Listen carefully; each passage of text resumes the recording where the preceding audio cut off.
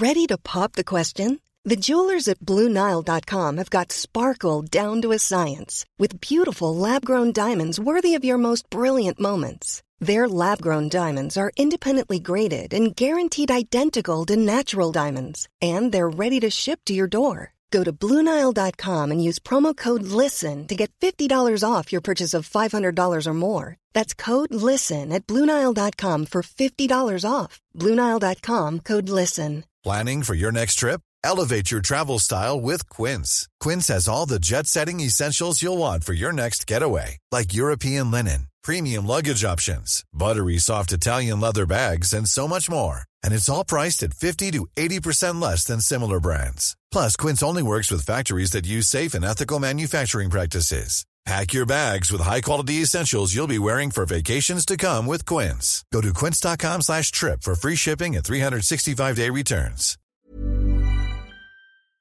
You're listening to Cork Today on replay. Phone and text lines are currently closed. This is Cork Today. Cork Today with Patricia Messenger on C103. Cork's greatest hits, C103.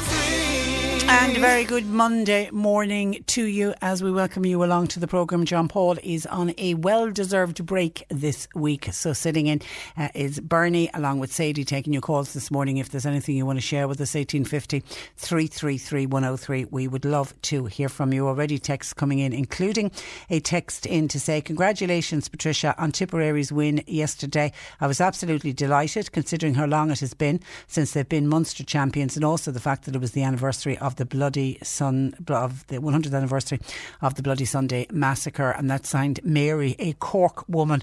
And Mary, I take it isn't often that you'd be congratulating the other side when Cork lose. And I always hate when Cork have to play Tipperary. I have such divided loyalties at the matches, but I have to say for Tipperary, and I think you're right, I think particularly the fact that it was the 100th anniversary of the Bloody Sunday massacre, and the fact that the Tipperary boys togged out in the old style jersey that was worn 100 years ago, and on the sleeve of their jersey was the picture of Michael Hogan, the member of the Tipperary team who was killed on that day. And there was something very almost emotional, I feel, about all of that, and whether that gave them fire in their belly on the day, I don't know. And it was 85 years since they have won in Munster. So I suppose for that reason, if nothing else, it was a well-deserved win for them. But commiserations to Cork.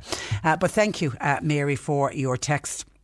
And while all that was going on, we had the scenes on Saturday night of the hundreds of people flocking into Cork city centre. Some of the reports were at one stage that there was over 1,000 people in and around the city centre. Now, we are going to be discussing it this morning on the programme.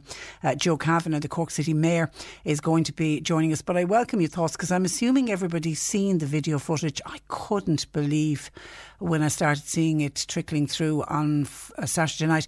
My initial reaction when I saw it first was, they're the scenes from last Saturday, surely, because this day last week we were talking about scenes in Cork City on the previous Saturday, and also in Dublin there had been scenes. And then we know across last week when it got spoken about, and certainly on Friday we had mentioned there was going to be extra Garda presence around the city centre areas to make sure that there wasn't a repeat of what happened the previous Saturday. So when I firstly saw it pop up on my news feed, my reaction was, that's last week's. And then when I looked at it, it goes, oh God, it's not, it's tonight. I was actually looking at something that had happened in about the previous half an hour, I think, at that stage, and it really was worse. I think it looked like, certainly the video footage looked worse this Saturday than it was the previous Saturday. And I know the Gardaí were there, and I know some people were arrested in that, and there was some juvenile sent for the juvenile diversion programme, which proves that there was under 18s out on the streets as well. But then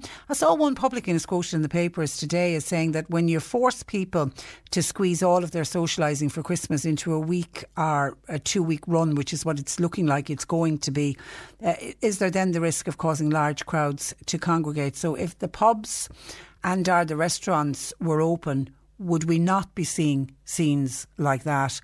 And is it the case that it's young people are doing what young people do. Young people want to socialise. We're constantly hearing what young people are missing out on because of this pandemic. And if we don't give them outlets in which to socialise, they're told they can't congregate in people's houses. They're told not to have house parties. So they're deciding instead, well, we're told we can go outside to meet friends. Well, you can go outside to meet one friend, I think. So are people saying, sure, why not go into the city centre and there's a bit of atmosphere and the lights are on in the city? You know, why not go and meet up with our friends there? But it's the danger. If there was somebody in the midst of it who had COVID-19, is there a danger then that everyone that they socialise with, are they all going to bring it back to their own houses? We're desperately trying to get the numbers down so that we can have some kind of a Christmas. I'm very slow to say some kind of a normal Christmas, because I don't think this Christmas is going to be anything like a normal Christmas. But anyway, your thoughts on what went on Cork City. Have you an understanding that it's just young people doing what young people do? They want to meet up with their friends, and maybe we should be looking to open up some of the restaurants or some of the pubs so that they have an outlet to go to. Your thoughts welcomed on that. 1850 333 103. And the government is drafting plans to keep restaurants opened permanently once the lockdown comes to an end. And we are now, where we're looking like we're into the final week of the lockdown. But according to a lot of the papers today, wet pubs may be sacrificed to keep restaurants and the gastropubs open in the long term. And you remember the €9 substantial meal rule that had to be served? It looks like that's been reviewed and it may be ditched in favour of new regulations for businesses serving food and alcohol. About 500 restaurants, bars and hotels have written an open letter to the Taoiseach Micheál Martin demanding clarity ahead of the lockdown exit. And the lockdown exit, of course, is due to happen on the 1st of December. And in the letter that was sent to the Taoiseach, they say the failure to provide certainty around decisions must stop. The restaurants say we need clear plans that our sector can follow. They say there is no good reason for Ireland to continue to be treated as an outlier in the EU, where for the most part the hospitality sector has and is treated fairly, in that most European countries, even in the strictest of lockdowns, have allowed some kind of activity to go on in restaurants. Not all of them, but many of them have. So the restaurants are saying, look, we need clarity, we need certainty. And certainly they need, I think, they need the information sooner rather than later, because the very nature of a restaurant, you can't say to the restaurant industry, OK, you're good to go from tomorrow morning at 9 o'clock. I mean, restaurants simply won't be able to just suddenly open their doors. They need to have some kind of a lead in to it. And it seems the leaders of the three coalition parties are all going to meet today to discuss how we exit this level 5 in the lockdown. The Cabinet will then meet again tomorrow to discuss moving out of level 5 and into level 3 restrictions. That will be ahead of NPHET issuing their advice. Now, NPHET don't issue their advice until next Thursday. Then there'll be a second Cabinet meeting on Friday, and that's the meeting where they'll sign off on plans for living with the coronavirus. And it's expected that there will be a number of grades of restrictions within level 3 throughout the month of December. And there's been much speculation about this because, of course, under level 3 you have to remain within your own county. Now, we will be allowed to travel outside the 5 kilometre rule that we're currently living under, but we will be allowed to move within our county.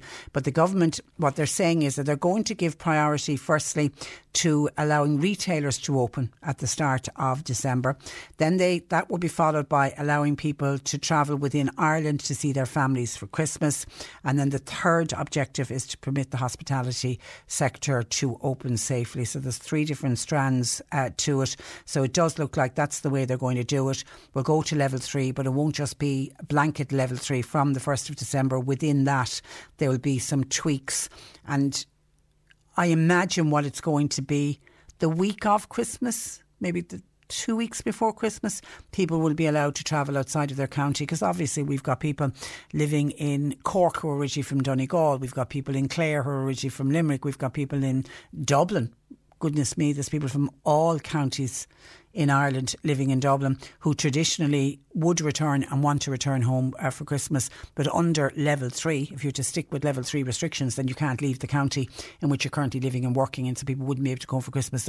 So definitely that's on the cards. But as to the dates and the timelines and how much time you'll have to be allowed to travel around the country, that's what's going to be worked on this week with the series of meetings. And then NPHET on Thursday, their recommendations are the ones I'm assuming that the government will really take on board. Then they'll have the final meeting on Friday morning or sometime on Friday, and then sometime on Friday. And I know we'll be here on Friday trying to put an email through to the Taoiseach's office saying any indication as to the time that the Taoiseach will address the nation and let everybody know what is the plan. But certainly the Restaurant Association are saying to the government and to the Taoiseach, you need to give us as much time as possible. You can't just suddenly announce you're going to be open tomorrow. So they need as much of a lead in as they possibly can. So your thoughts on what way it's all going to go? Are you happy with this idea that the restaurants would open, but it would be at the expense? What will be sacrificed is the wet pubs. The wet pubs is looking like they will remain closed. And would you feel comfortable with just that 1 week over Christmas where people are allowed to travel all over the country, if that's what they want to do, to get home for Christmas, and then you will go back into level 3 whereby you stay within your own county? 1850 333 103. We've got Sadie and Bernie taking your calls. You can text our WhatsApp 0862 103 103. Some of your texts and comments coming into the programme.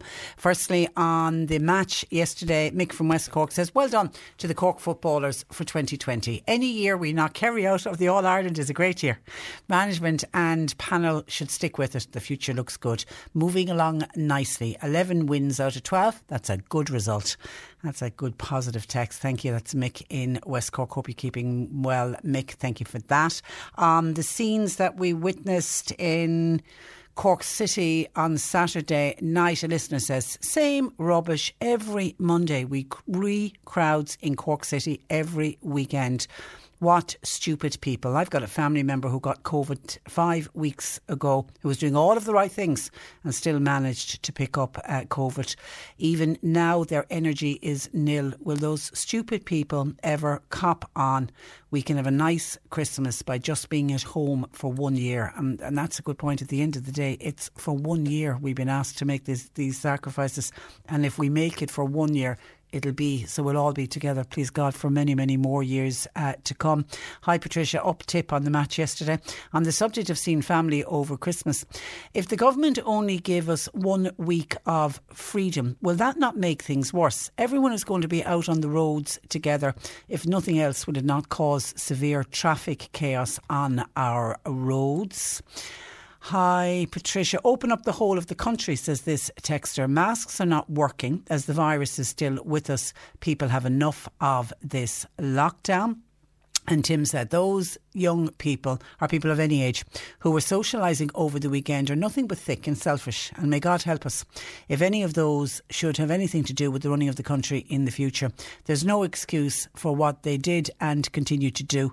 Keep the country in lockdown until this virus is under control. That's from Tim. And Gat at our Twitter feed at C103 Cork says lockdown level 5 is actually level 3 with some extra bits, really. If we are not careful, we'll create the same level of confusion that they have in the United Kingdom. And look how well that's going for them. It's either level 3 or it's not level 3. Not everyone remembers or has access to chopped up and added bits. And there is the danger that when they come out with the messaging this week, which we'll have to wait until Friday, if there's a confused message, and that's the one thing that they need to make sure is that it isn't a confused message, because I think all of the experts accept that at the very start, when we went into lockdown, when the coronavirus was at its very worst, at the height of the first wave back in March into April, it was a very clear, concise message we were getting. We knew exactly what was opened, what wasn't opened, what we were allowed to do, what we weren't allowed to do, how far we were allowed to travel and how far we couldn't travel. And since then, it does seem that there's been a bit of confused messaging. People don't quite know, can I do that? If I deem that essential, is it okay? So I think Gat is right. Whatever message comes out on Friday and whatever they decide to do, we know we will be exiting level 5, but they just need to make sure that the message and whatever level we're moving into, that everybody understands this is what we need to do, and then we need to get the message across to everyone that we all need to do it together. 1850 333 103. Bernie and Sadie taking your calls. Text or WhatsApp 0862 103 103. Cork Today on C103. Text or WhatsApp Patricia with your comment. 0862 103 103. And just some reaction to Mick from Cork, from West Cork yesterday on the match yesterday, and he was saying well done to the Cork footballers of 2020, and he made the point that any year we knock Kerry out of an All-Ireland is a great year. Pat says, hi Trish, what planet is Mick from West Cork on? Who did Cork beat in Division 3? The big chance they had for silverware, they lost it. That's from Pat. And then this one, a listener says, as Tomas O'Shea said yesterday, beating Kerry isn't much good if you can't back it up. And guess what? They couldn't. And that signed a Kerry woman. 1850 333 103. Now, a ban on visiting loved ones in nursing homes may be eased for Christmas. That's according to the HSE. Last week, Dr. Colm Henry, who is the Chief Clinical Officer with the HSE, said that regardless of the level of restrictions, they would find a way to facilitate Christmas visits. Tig Daly is the CEO of Nursing Homes Ireland, and Tig joins me this morning. Good morning to you, Tig. Good morning, Patricia. Now, with that statement from Dr. Colm Henry, will that come as a huge relief to families and residents of nursing homes? Yeah, absolutely. I mean, I think in the first instance it's important to say that, you know, there are visits being facilitated under critical and compassionate grounds all through. But yes, all of us are working, I can assure you, very, very hard ourselves in Nursing Homes Ireland with the Health Protection Surveillance Centre on, I suppose, guidance to get us through the Christmas period. I mean, Christmas is a special time in every household. Nursing homes are no different, and we're I suppose pulling out all the stops, if you like, and exploring all of the options to ensure that we can facilitate safe visits over the Christmas period. What impact, though, is no visiting having on residents? Yeah, look, it's very significant. I was on your programme many months ago talking about the introduction of visitor restrictions, and I used the words that you know, such moves were done with a very, very heavy heart, because clearly, you know, all of us, we're all social animals, and we need, you know, the contact with our family members. In the early part of COVID, you know, nursing homes had taken a lot of proactive measures, you know, around technology and being creative. Then we had outdoor and window visits, and that's still happening.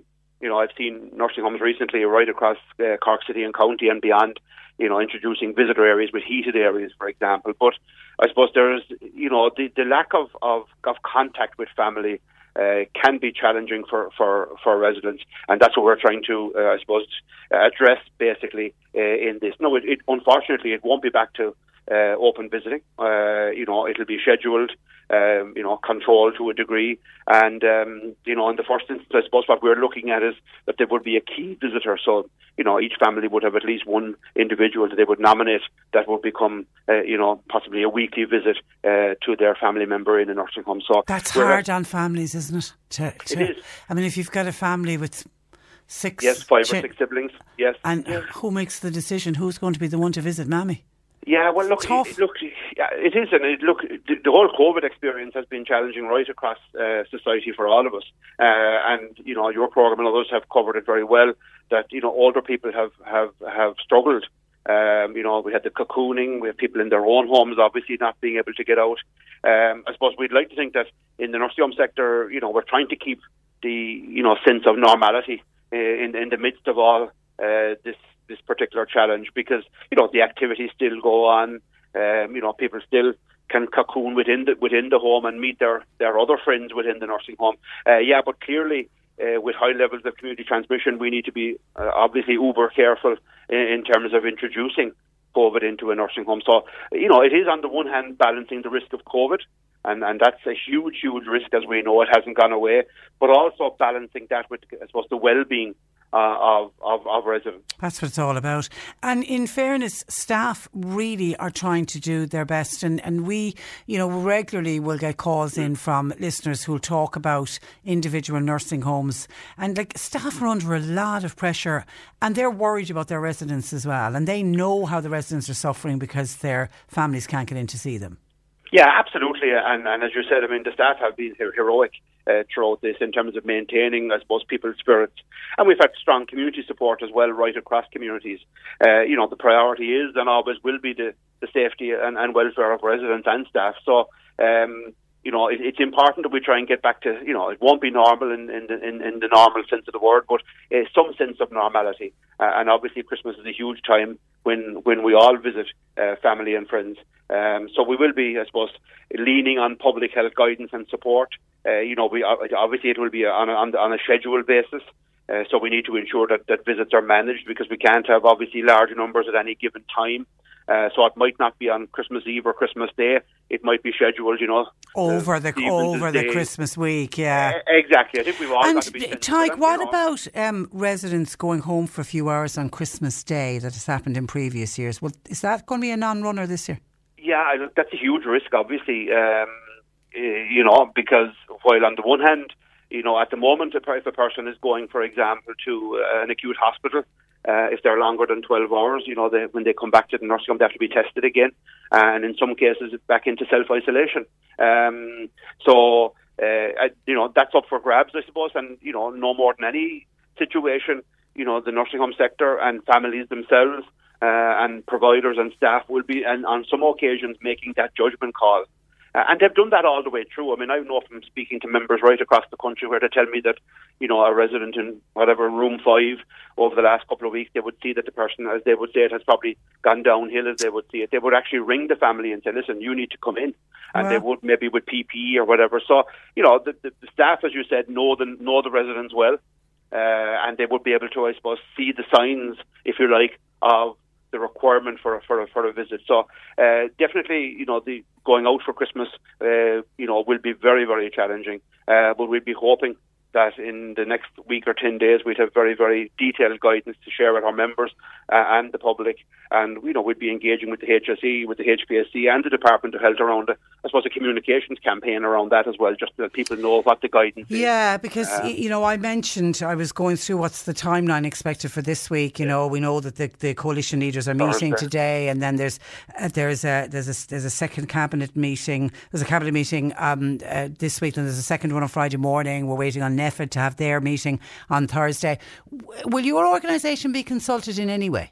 Yeah, we have been consulted with the Health Protection Surveillance Centre, and we've had a number of meetings over the last 2 weeks with the HPSC on the guidance, because what we've been doing is involving our own members on the practicalities of it, to making sure that it's sensible, that it's effective, and that it's clear, I suppose, to everybody in terms of the guidelines. So we've had good engagement, and my understanding is that the revised draft of the guidance will be probably going to NEFID probably this Thursday. So we'd be hoping we'd have guidance by the end of the week, early next week, so that we can, put all those plans into place then over the Christmas period, engaging with families and engaging with residents as well. For some residents, they may wish, on the basis of either safety, not to have a visit. Ultimately here what we've got to do is respect. Yeah, that has to be respected as well. We have to respect the wishes. I mean, what we're looking at here as residents, sometimes we talk about residents as if we know best. The person that knows best is the resident himself or herself, and that's an important element of the guidance as well. Okay, and are there many outbreaks in nursing homes at the moment, Ty? What's the latest there? Yeah, at the moment we're at 51 across the country, which is, a significant improvement on a number of months back, obviously.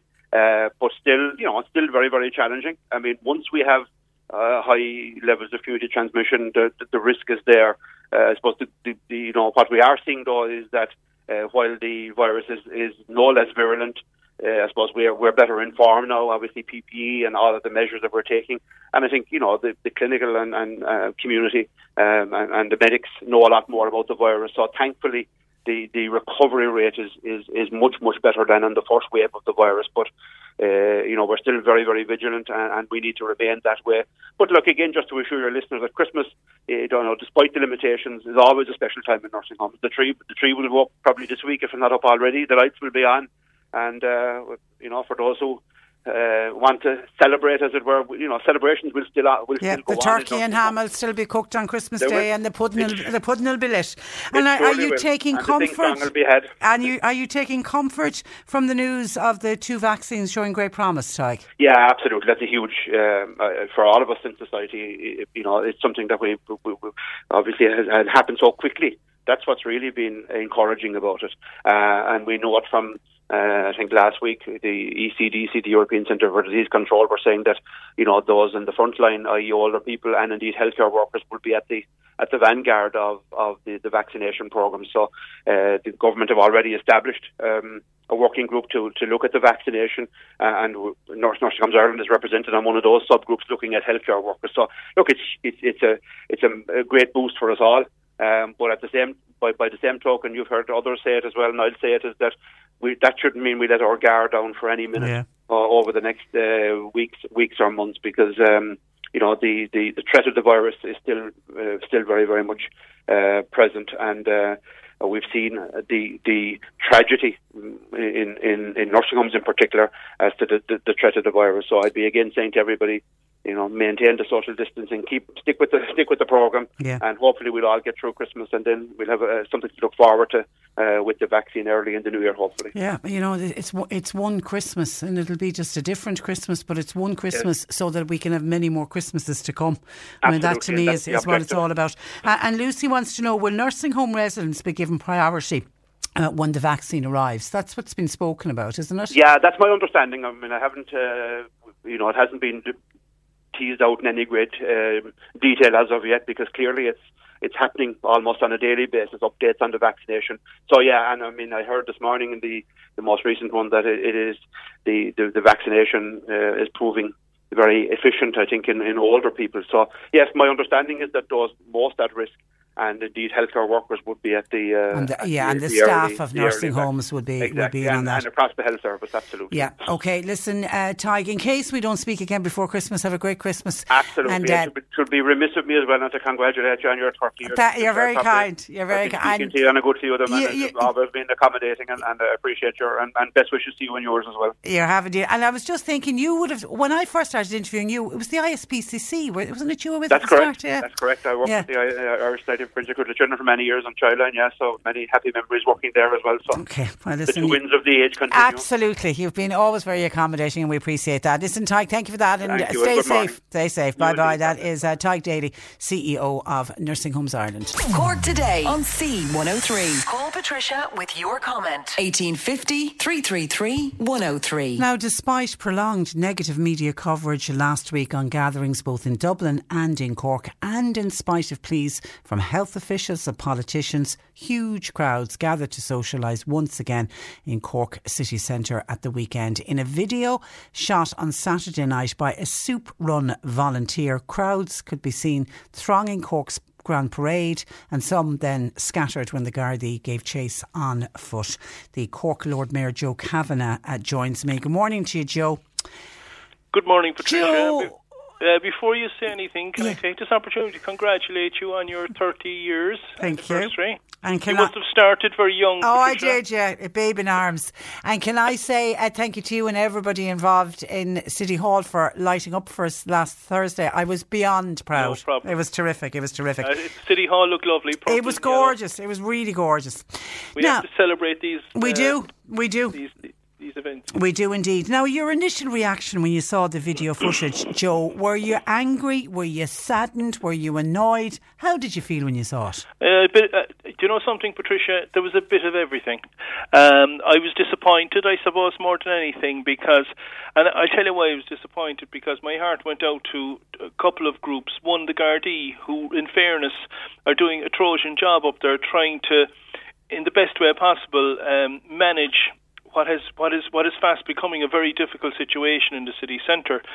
And I suppose my heart also goes out to the businesses, our business community in the city centre, Patricia. You have your retail and your hospitality sector that, as you well know, have taken a massive hit throughout 2020, not just in the last 6 weeks in the 5-week lockdown, the phase 5 lockdown, but over the last 6 weeks.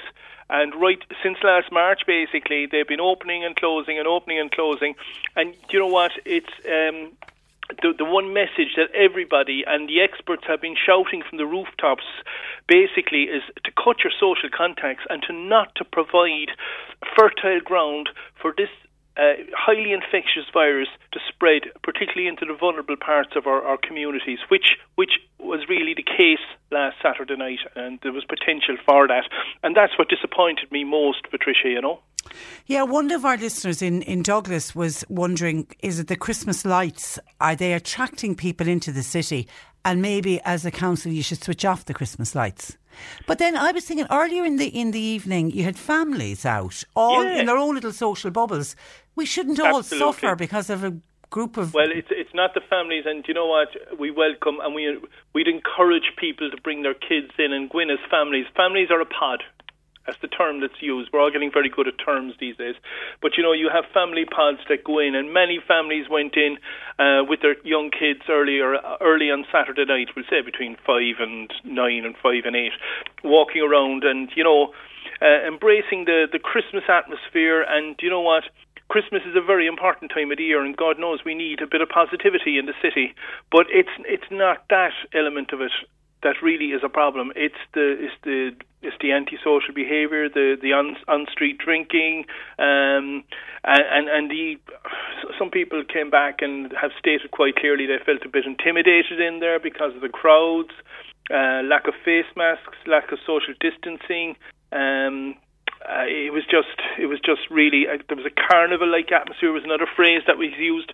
So all these things are kind of flying in the face of what we're trying to do, which is trying to manage, suppress, control, and eventually eliminate this virus through behavioural, aspects. But as you well know, I think it's going to be down to the vaccine, really. I think, Patricia. We're going to, and that's going to take many, many months before we're all vaccinated.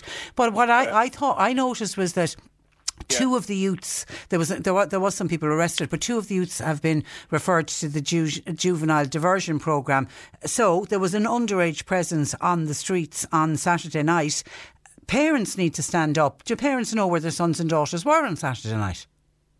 Well, of course. I mean, that happens every weekend. I mean, Patricia, as Lord Mayor, but also as a public representative, I do get phone calls on a daily basis from people living in my constituency in the northeast ward of the city. And, you know, there seems to be a growing concern in local communities with large gangs of young people gathering, drinking in certain areas, housing estates and wasteland, and that sort of stuff is going on as well. Because, look, I feel sorry for young people. I can sense their frustration. This is going on for the best part of the year. We are a university city, as you know, and I mean, we have thousands and thousands of students. God knows this year has been a year like never before, where, you know, students have graduated from universities. We've had Freshers' Week, all these sort of things, and they've been very deflated events.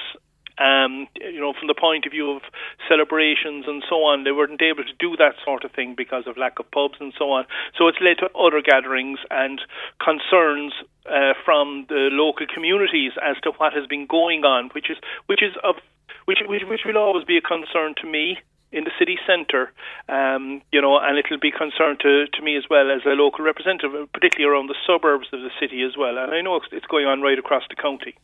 And I know that publican Ernest Cantillon in the papers today, he was making the point that forcing people to squeeze their socialising into 1 or 2 weeks, of course, what's it going to do? It's going to cause large crowds to congregate.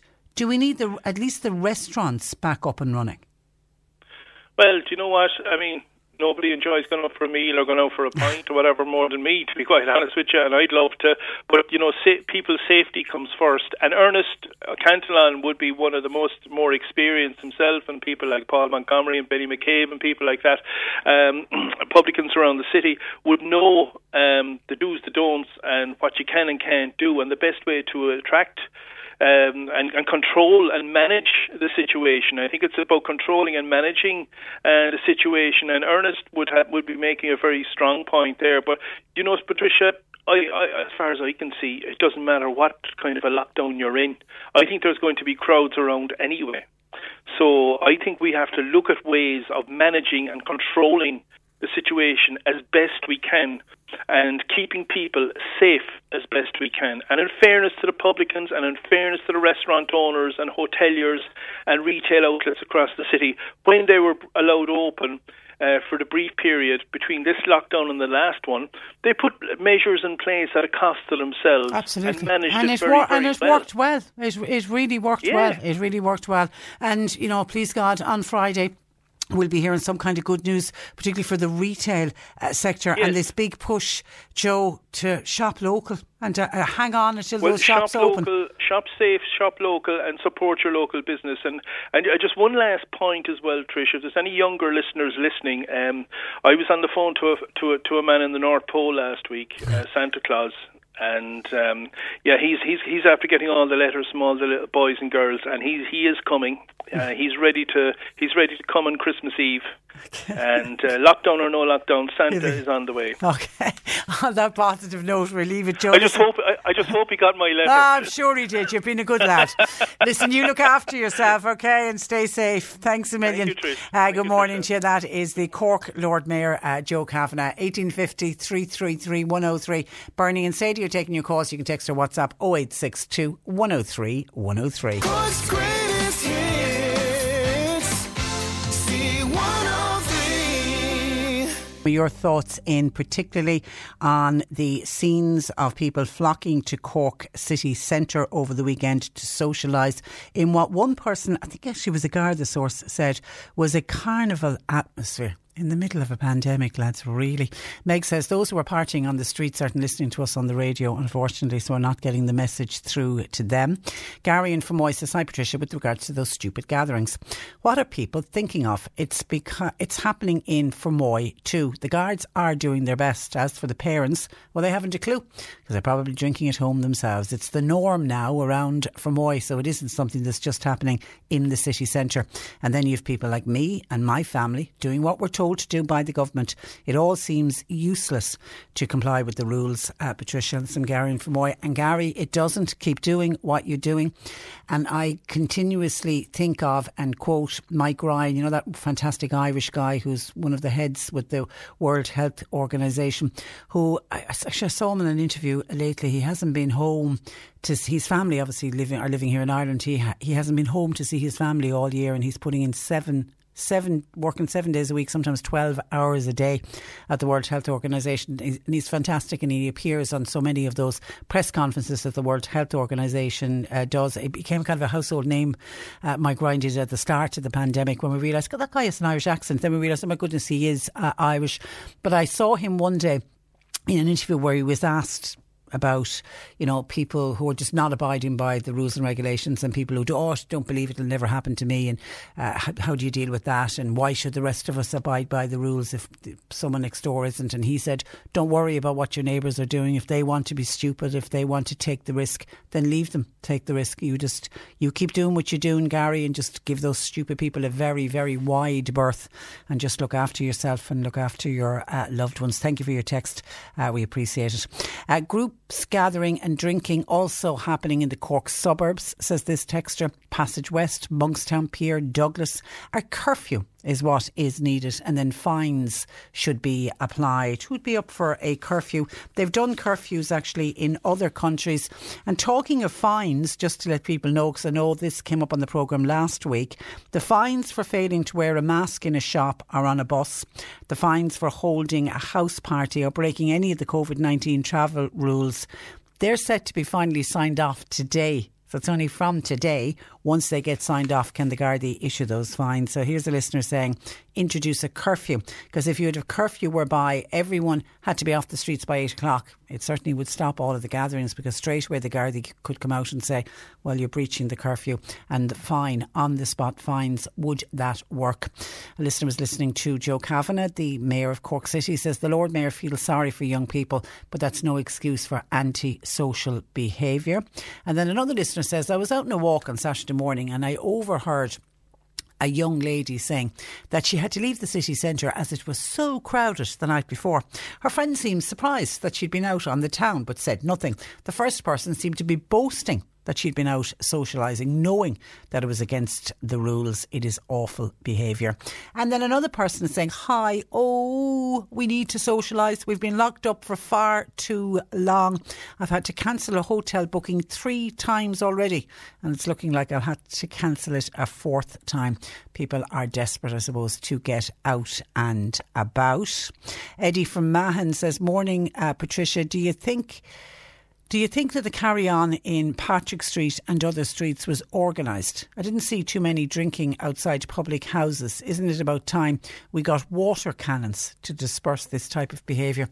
Says Eddie from Mahon. No, I would hate to think that we would get to the state in this country as we see in other countries led by dictatorships. We live in a democracy, but I would hate to think that the Gardaí or the Army would out with water cannons trying to disperse crowds. And I sense your frustration, Eddie.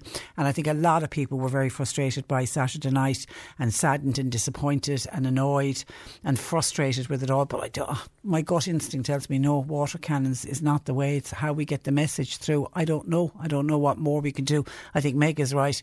The young people that were trying to get the message through are certainly not the ones listening to us banging on the radio.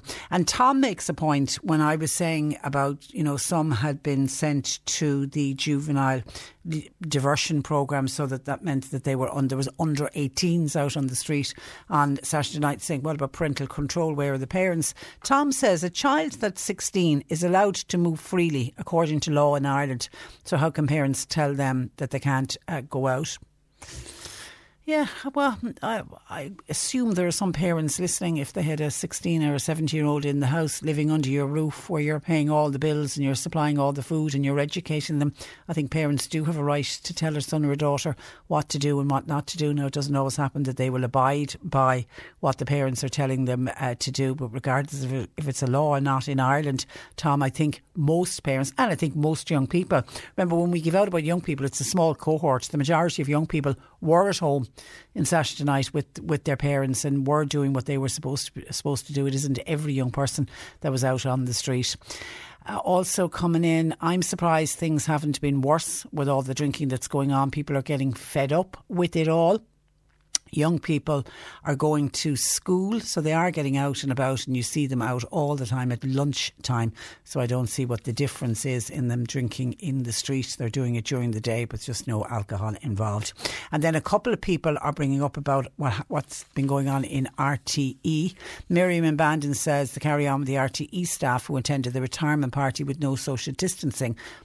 Miriam says they should all be sacked. They've no business going on telly, telling us what we all have to do when they won't do it themselves. And then Dennis in Castlemagner saying the same thing when we're talking about young people gathering in Cork City Centre at the weekend. What about the staff in RTE who went to that retirement party? Is there one rule for the media and another rule for the rest of us? Our politicians are gutless. They're saying nothing about it. Well, I think they are, because isn't there an Oireachtas meeting with Dee Forbes, the head of RTE, has been brought before the Oireachtas committee, and I know Miriam O'Callaghan has become the latest of the RTE stars to apologise on air after those photographs emerged at the end of last week. Miriam O'Callaghan was in the photograph with Miriam. She's pictured with her arm actually around the colleague who's retiring. I think from what I can gather, it was one of the receptionists at RTE was retiring. Now, RTE are saying, and all of the stars that were in the photographs are saying, that it was an impromptu gathering. It was actually in the reception area of the Montrose campus. And there's been so much outrage about these photographs. There's now a Garda probe into the incident. So I'm assuming somebody must have rang the Gardaí and have put in a complaint about it, and they want them to investigate it. So they are. So Miriam I think she was probably the last of the stars to come out. She said she was deeply sorry. She said, I quote, I want to apologise once more for that photograph of me failing to observe social distancing here in RTE last week. It was completely my fault, no one else's, and I am deeply sorry. Now, other high profile broadcasters have also issued on-screen apologies or over the airwaves. David McCullough apologised, Brian Dobson did, Paul Cunningham and Eileen Dunn. David McCullough apologised on the news on Friday evening. He said, I am fortunately one of the people who failed to properly observe social distancing here in RTE. And Brian Dobson was the first of the stars to apologise after the pictures broke. He offered an unreserved apology for his involvement in the event. And I think what added insult to injury and the utter stupidity of it was the fact that some of the photographs were taken and they were actually standing on the very bright yellow social distancing signs that we've all come so used to. They're in so many public buildings where it clearly shows on the ground what 2 metres looks like, so that if you do need you get unsure of what 2 metres looks like, you can look to the ground and, oh, there's the sign. You stand there, I stand here, and we are 2 metres apart.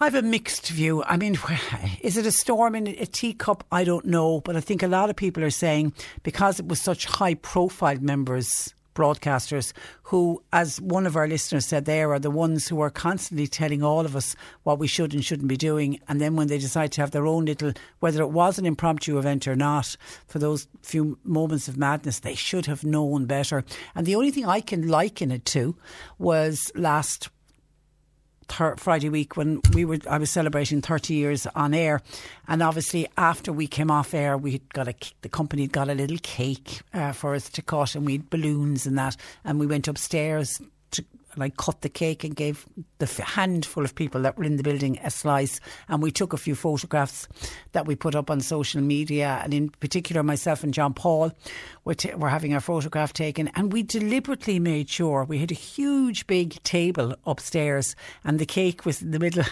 of it, and we deliberately made sure that we were standing the 2 metres apart for that photograph. And you know, we were talking about the fact that 5 years ago, when I was 25 years on air, we had acknowledged on that particular day, and we had a lovely programme that we did from the studios in Bandon, and everybody came live for the interviews, which obviously was very different to the 30th. All of the interviews that I did had to be over the phone, and greetings pre-recorded. Couldn't do any of that live like we had planned on doing. And also for the one 5 years ago, for the 25th, we got caterers in, and we had some sandwiches, and we had cups of tea and coffee, and everybody stayed around for the afternoon chatting and reminiscing, and we had none of that. We had absolutely none of that. I cut the cake. There was only a handful of us, the majority are working from home. We had our slice of cake, and everybody went off, because actually Nick Richards, I bought a slice of cake into Nick because Nick was on air, and then Nick spotted me and he said, are you prepping for Monday? And he said, is that it? I said, yeah, that's it, done and dusted.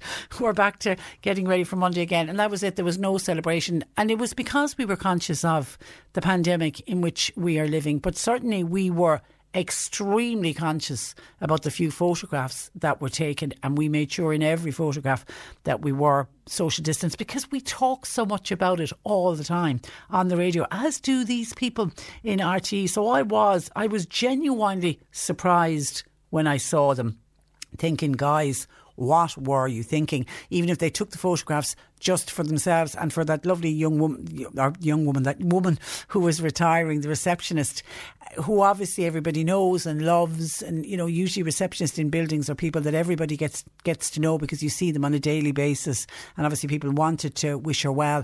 Maybe there was cards, there was flowers and stuff, but very, very stupid that nobody stopped and thought about, we're a bit close together in these photographs, particularly when all the signs were there.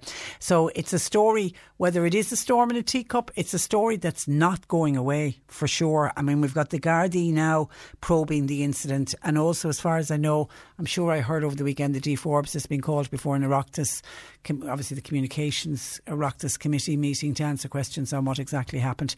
So a lot of people just simply not happy about it at all. But I don't know about anybody being sacked over sanctions, maybe. 1850 333 103. Sadie and Bernie are taking your calls. John Paul is on a well-deserved break this week. You can text or WhatsApp 0862 103 103. C103 Jobs.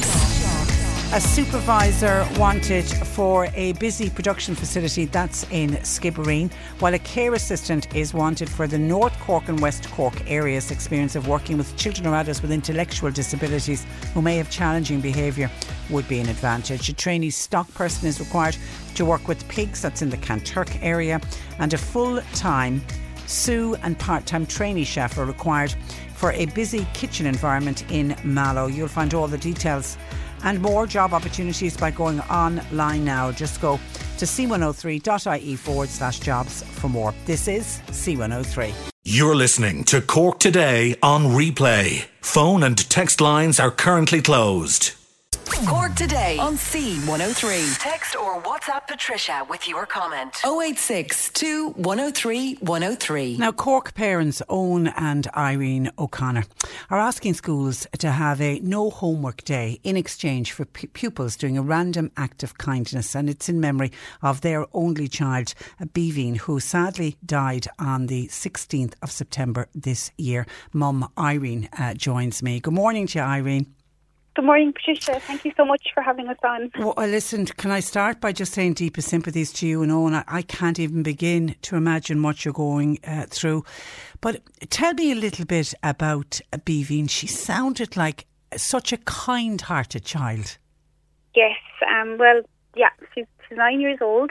And I guess what brought the idea into her head is because during lockdown she found it really hard that everyone seemed to be obsessed and everyone seemed to be sad, because she never was obsessed, thank God. She was the most happiest person despite her condition. She always was smiling, laughing. She always had to have the crack. And in lockdown, there's a little forest here. There's small wood where we live in Riverstick, and she painted 27 stones. So she Pinterested ideas to lift people, to give positive messages. So she spent about a month painting them and doing the messages, drawing little pictures, varnishing them, and then she put them all along the wood to try and cheer people up during lockdown. And then she came up with a really good idea for children that she designed up herself on the computer, a little sign that said, I'm Tinkerbell the fairy from this wood, and will you please make loads of doors so all my friends and family can move in. And then it just took off, because that's the only thing we could do over lockdown, was the woods only 2 kilometres away, so we could all walk in the woods in the evenings, and children could.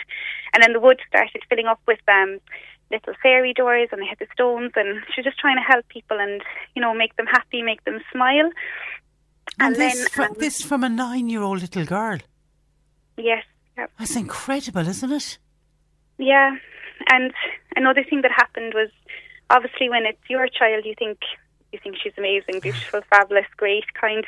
But when she died, I'm sitting in her bed here now, and there's just boxes upon boxes upon boxes of letters from people we don't even know, from children, parents in her class, children who were very quiet, or children who maybe found it hard to mix with children. That's who she'd be drawn to. And I have pages of people saying that because of Beaveen, the children started speaking and they were happy, and that she'd made such a difference to their lives.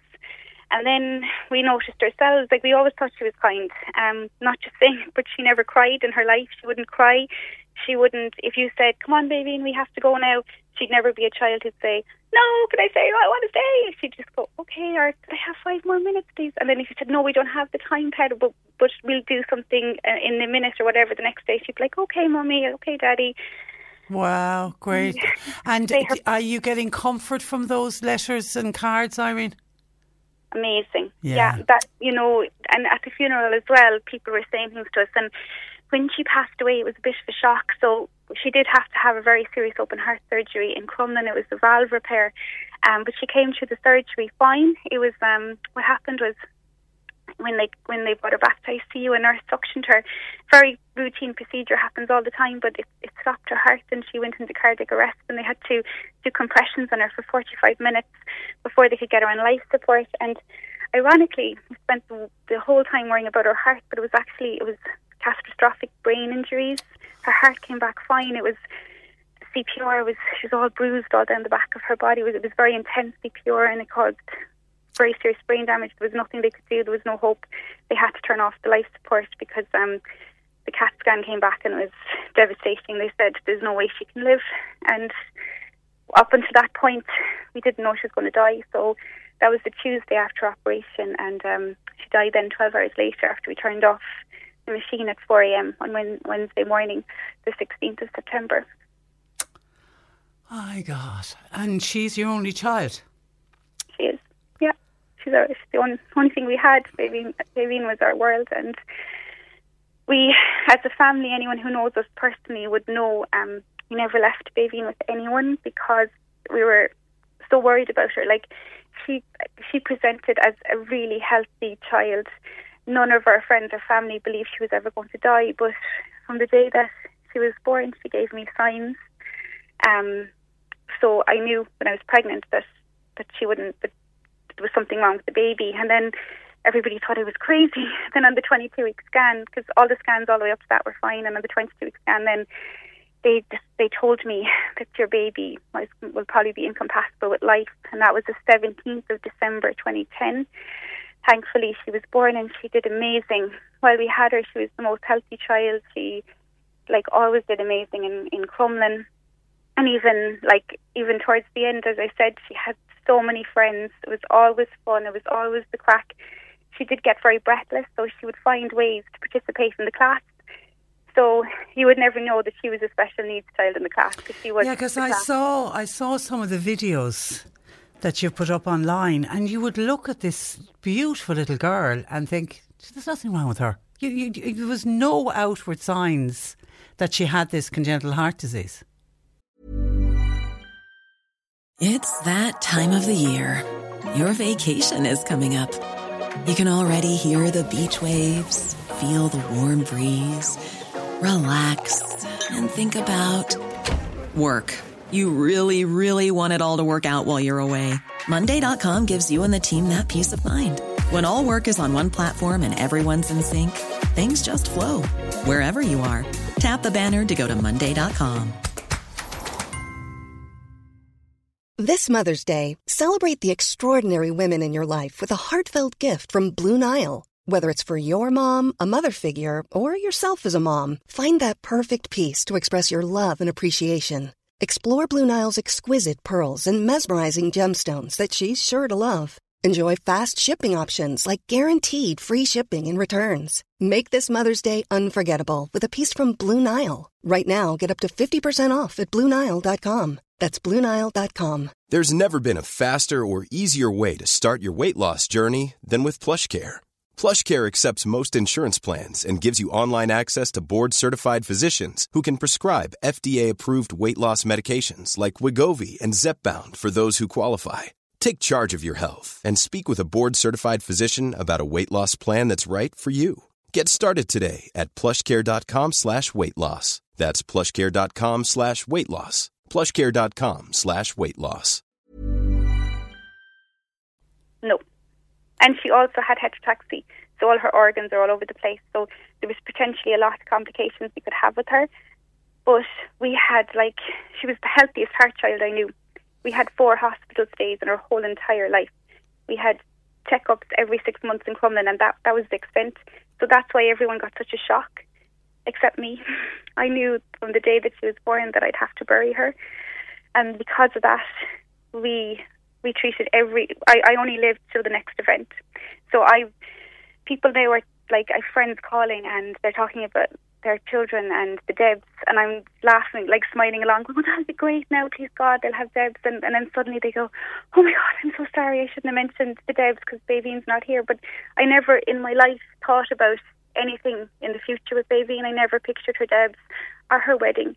It was only the next event. So it was the next Christmas or the next birthday or what we were going to do for the summer. But we made everything really big and huge because I knew I had to, because we had to fit her whole life into 10 years. And we pretty much did. There's very few things that I can think of that we didn't do. Yeah, you got 10 very, very precious years, but it goes against nature to bury your young. It really does. And you're doing this act of kindness. I just think it's just gorgeous what you're asking children to do. But your chosen charity is the Make-A-Wish Foundation, that I'm assuming Bavine interacted with. Did she, the Make-A-Wish? Did she get a wish? She did, thankfully. On her 4th birthday, she loves Snow White, and she wanted to have her 4th birthday with Snow White. And for Make-A-Wish, it's not just going to Disneyland or whatever the wish is, that you can't buy what Make-A-Wish can do, because you get this little pass and nobody else knows you're a wish child except everybody working in Disneyland. So you get to skip all the queues. Every princess comes up to you. There's a special place you can go to watch the parade. She had a ballroom dinner dance with Snow White. So she had a meal in a princess castle, and Snow White came up and talked to her and danced with her, and it was just incredible. And what happened was, we had a very difficult week, obviously, in Crumlin, because we didn't know she was well. I didn't know. I was always worried about the valve operation. I always knew there was a huge risk, and I spent 3 years telling everyone and anyone that would listen to me that I didn't think she'd survive the valve operation. But it's kind of like, when you read your horoscope in the newspaper and you read the good bits and you try to forget and pretend the bad bits aren't going to happen, even though they say this is going to happen. Well, it was kind of like that. I still hoped that she'd be okay. And because we got the phone call on my birthday, the 4th of September, to say the operation was next week, I took it as a sign that that's my gift. She's going to be okay. The whole worry I've had, maybe we'll get some more time with her. So when she did pass away, I was sort of expecting it. Nobody else was, just me.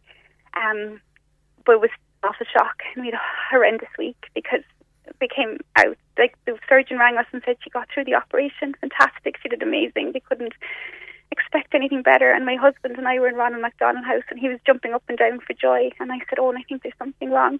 And he said, please stop. You're always worrying about something wrong. Come on now. Pick yourself up. Come on, we should go over.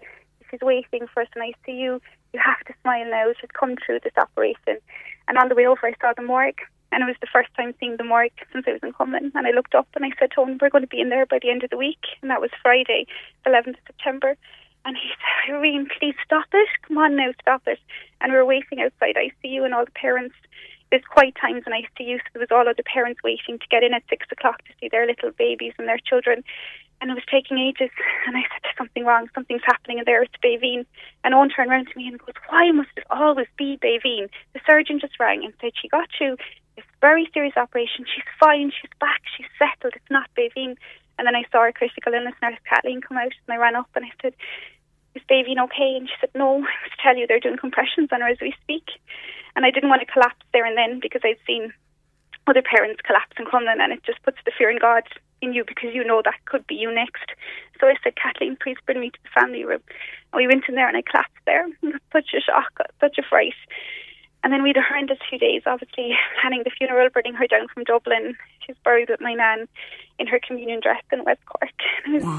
And it's almost, listening to you, Irene, it's almost like a mother's instinct. The fact that you said you knew, something within you knew that nobody else. Yeah. Okay, so you're asking, are you getting a good reaction from schools? Amazing. Do you know? Are you? Great. So what happened was, we had the funeral. I wanted to make it as fun as I could for her friends. I didn't want them to be sad. So we had a really nice funeral. Everyone wore bright colours. We did balloons. And then on the Friday, actually, was the day that she had the funeral, a week after her operation. And the Sunday was the first day that Owen and I were on her own and were at the grave. And I was saying, how did this happen? I can't believe she's dead. We've nothing else.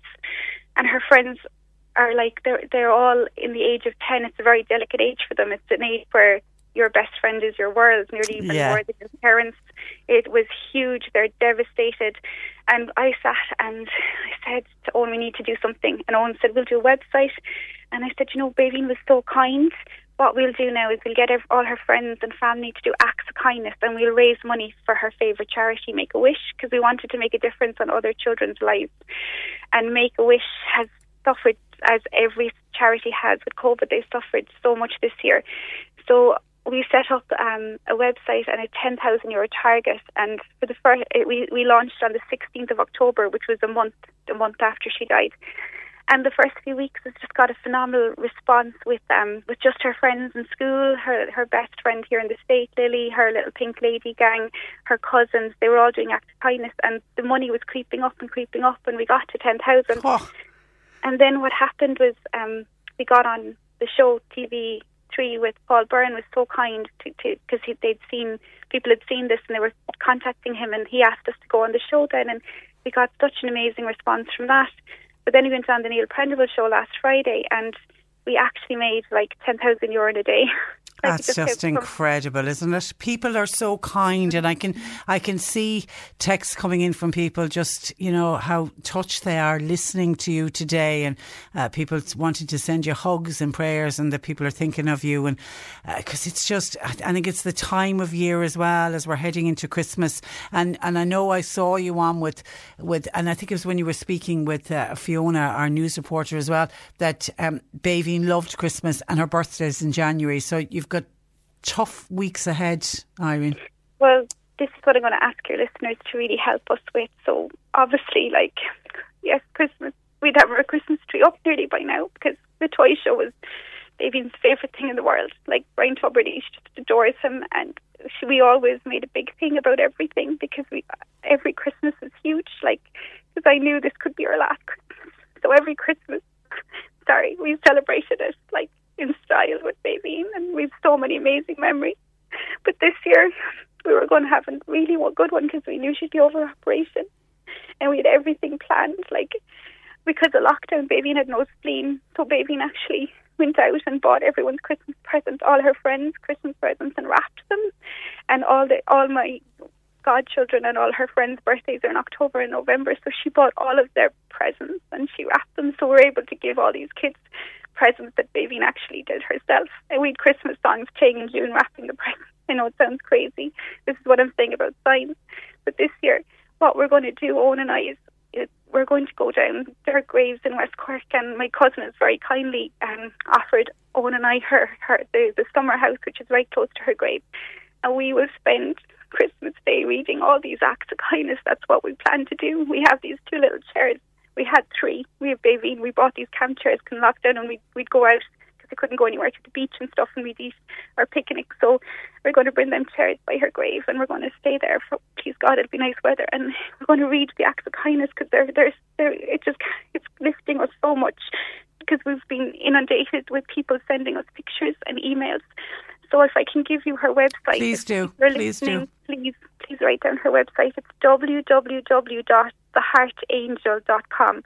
Theheartangel.com. And you just want people to post up what they did, or a little picture with the sign saying act of kindness. So basically, if you go into that website and you scroll down to the end, there's Facebook, Instagram and Twitter.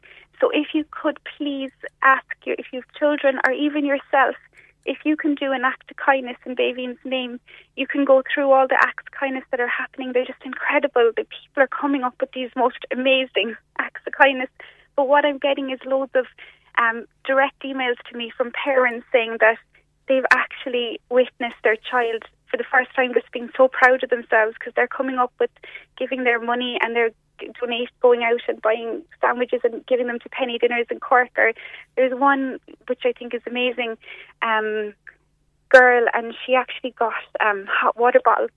Her name's Sarah O'Sullivan, and she lives in Carrigaline, and she got hot water bottles for everyone in Bavine's class for the toy show, because she knew that Bavine loved her little cuddly toys and something warm, and her class are taking it very hard.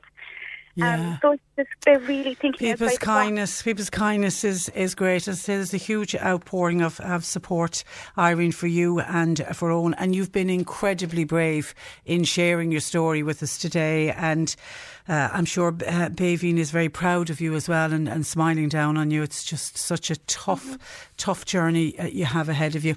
Listen, look after yourself. We'll check in with you again, but stay safe. Thank you so much for having us on the show, Patricia. Well, our pleasure. Thank you. And thank you.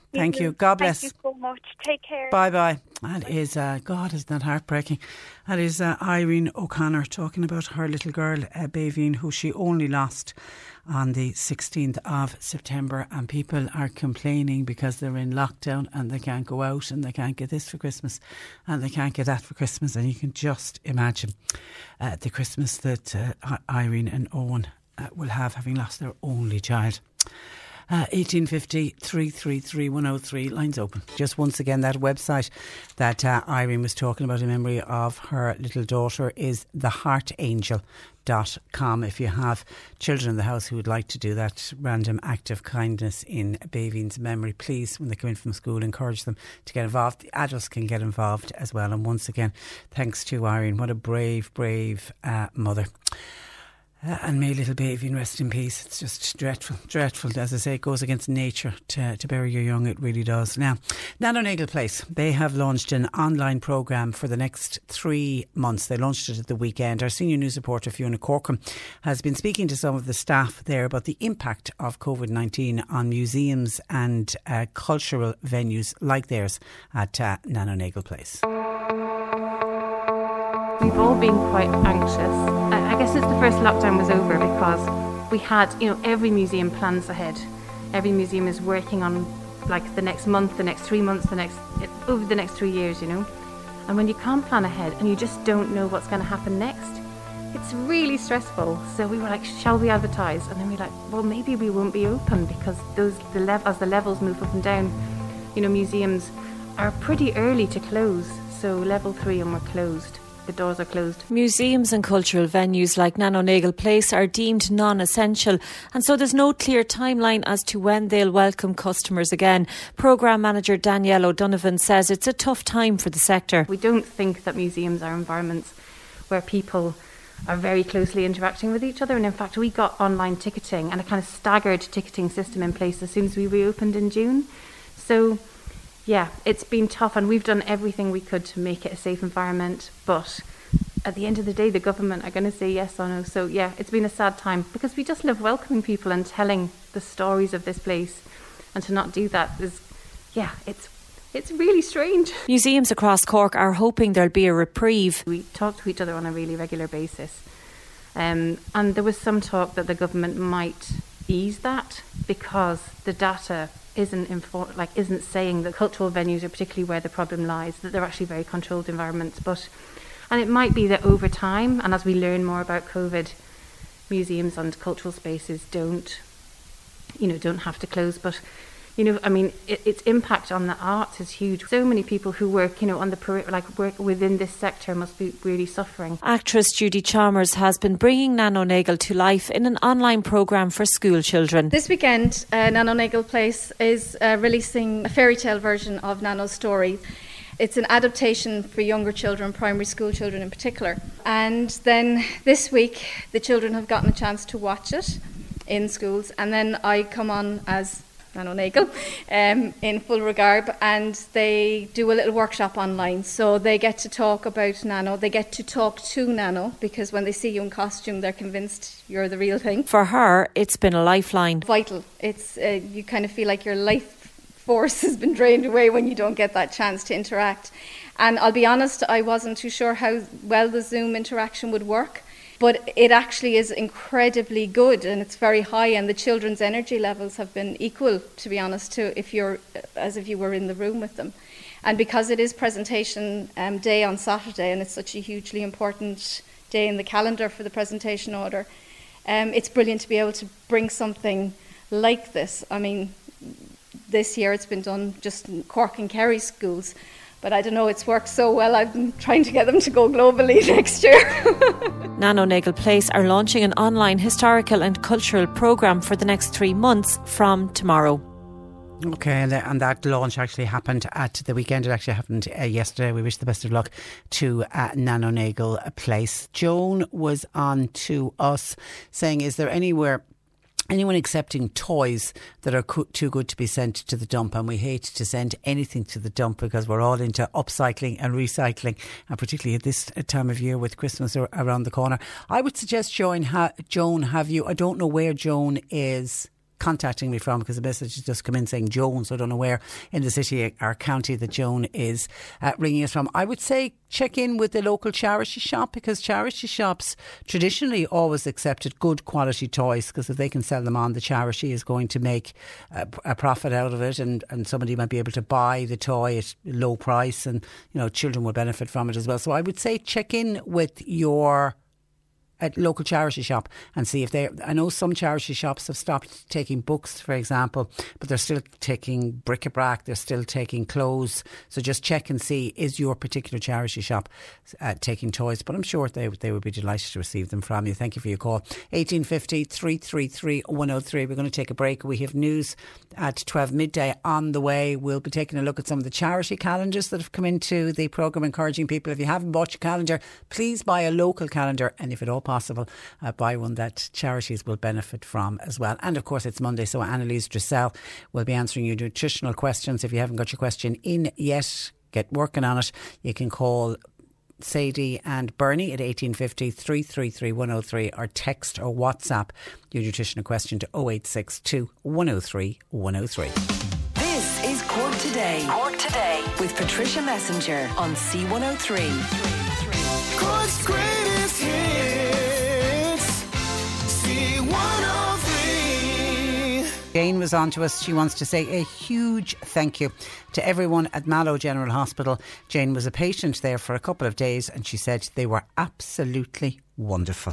So good to know that you're home, Joan, and hopefully you've made a full recovery and continue good health to you. But everybody at Mallow General Hospital, take a bow, please, and thank you for looking after our Jane so well. And then John in Mallow was on to us. He is wondering, is there anybody in the North Cork area doing asphalt roofing? The reason he asks is he's got a fiberglass roof and it's leaking, so he needs a job done on it. So can anybody recommend somebody in the North Cork area doing asphalt roofing? So he wants a really good recommendation, please. If anybody can help John, we have John's number and we can exchange details, etc. 1850 333 103. More of your calls coming in throughout the morning.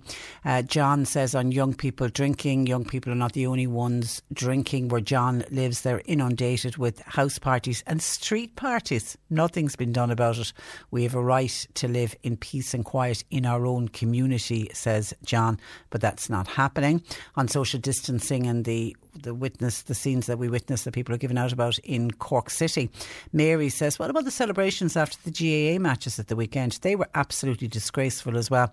People are outraged over what happened at RTE, yet what went on after the GAA matches yesterday were much worse. And actually there's a number of those pictures making the papers as well from Tipperary and from Cavan of homecomings, and there wasn't much social distancing going on for sure. Patricia, they're not stars. This is the RTE people. They're profiles on TV presenters. They think they are stars, and that's why they think they are above everybody else, says this texter. And someone else says they wouldn't apologise, only that they were caught out by the photographs and somebody getting their hands on the photographs, and then they were published. It was the Sun, I think, wasn't it, were the first to get their hands on the picture. John says, Patricia, what about the guard who was injured on Saturday night in the course of his duty? I didn't hear the media inquiring about him. I actually only discovered that this morning. There was a guard that received what's described as minor facial injuries after the chase that was caught on video and that has since gone viral in the centre of Cork City, and we hope that he makes a full recovery and that he is okay. As I say, I was unaware of it until I read about it in the papers today. Okay, some of your texts, and I can see texts coming in for Annalise. Can you keep those coming, please? She'll be here to answer your questions after 12:30 today. Hi Patricia, I think the police should drive around the streets with a loudspeaker and impress on these gatherings that they need to abide by the government rules and go home. I mean, have these people any idea how the health workers are risking their lives every day trying to keep people like them alive and then going home and trying to keep their own families safe? Thanking you. And I know in Melbourne, because I have a sister-in-law who lives in Melbourne, and they had a really strict lockdown which included a curfew, and there was out on the streets, there was police driving around in their squad cars with megaphones. They were out during the day, but they were patrolling the streets when the curfew started. But they literally on a loudspeaker would pinpoint somebody and say sort of like, "Oi, you in the green jacket, where's your face mask?" Or, "Oi, that woman in the pink jumper, no, not that woman, the other woman, yes, you, we're talking to you, your face mask isn't on correctly." They were actually doing that and actually disgracing people out on the streets. So it worked in Melbourne. Could it work here? Why not? Shirley says, Patricia, I just got a booklet in the post from the HSC. It's entitled Keeping Well This Winter. Unbelievable that they cannot recommend taking vitamin D. The research for vitamin D is amazing. And doesn't our own Annalise Dressel always back that up as well? Anyway, the elderly in Scotland, did you know, are getting it free for 4 months, a supply of vitamin D for 4 months. What a country we are in. All they want to do is get people to take the vaccine when you'd have a simple one like getting people to take vitamin D. Rob wants to know, why are the Gardaí involved in the gathering in RTE? Rob says it's not a criminal offence. These rules on social distancing, etc., are only guidelines. They're not laws of the land. So why are the Gardaí involved? I don't know why the Gardaí are involved. All I know is it's been reported that the Gardaí are probing the incident at Montrose that happened at that going away do. Now, whether they'll look at it, because obviously they've had phone calls in, to say, I want you to investigate what happened there. People thinking it's a criminal offence. If it isn't, as you were saying, Rob, the Gardaí will probe the event and will probably come back and say nothing to see here, move along. But we're going to have to wait and see. Liz says on RTE, they were the ones who reported very heavily on Golfgate. Remember back in the summer? Now this. No wonder people are ignoring all the COVID advice and are partying hard. Patricia, I'm extremely annoyed by what happened at RTE as my husband retired during the first lockdown from Cork County Council. He attended his going away retirement due himself. I had to stay in the car while a colleague presented him with his ornament in a box and an envelope. No photographs were taken. No one else was allowed to attend, and that was after 36 years of work with Cork County Council. We couldn't even have immediate family to come to the house and have a little bit of a celebration because it wasn't permitted. We were in the first lockdown. So shame on RTE. Didn't they learn the lessons from the golf debacle? It's not looking like they did. Hi Trish, will the Hazel Tree be open for dancing at Christmas? My gut instinct would say no. I've seen no signs that there will be any sort of places for social dancing or places where large groups would congregate. We'll wait and see what gets announced this Friday, but my gut instinct would say that dancing and nightclubs, because it would all fall into the one, I can't see them opening anytime soon, to be honest. And John in Clon says, what do the government expect? All the people telling you what you should do and shouldn't do, and they're the ones breaking the law and social distancing themselves. At the end of the day, it's up to every one of us to obey the rules ourselves. It's clear now, according to John, that lockdown isn't working. Wait until next week when things open up and retail is back up and running, and if they allow restaurants to open, crowds will be everywhere. A school kid could tell Neffet that, and that's from John in Clon, who I'm assuming would like us to remain in level 5. What is the matter, says this texter, question mark, question mark, question mark. Obviously, there is absolutely no common sense from the government coming down. If I were to open a pub or a restaurant, then I would have to provide bathrooms for customers' use, etc. Why are the pubs and restaurants allowed by the government to sell takeaway drink, and yet there's no public toilets readily available for them? So if alcohol wasn't available, then you wouldn't have scenes as we witnessed in Cork or other major cities during pandemic times.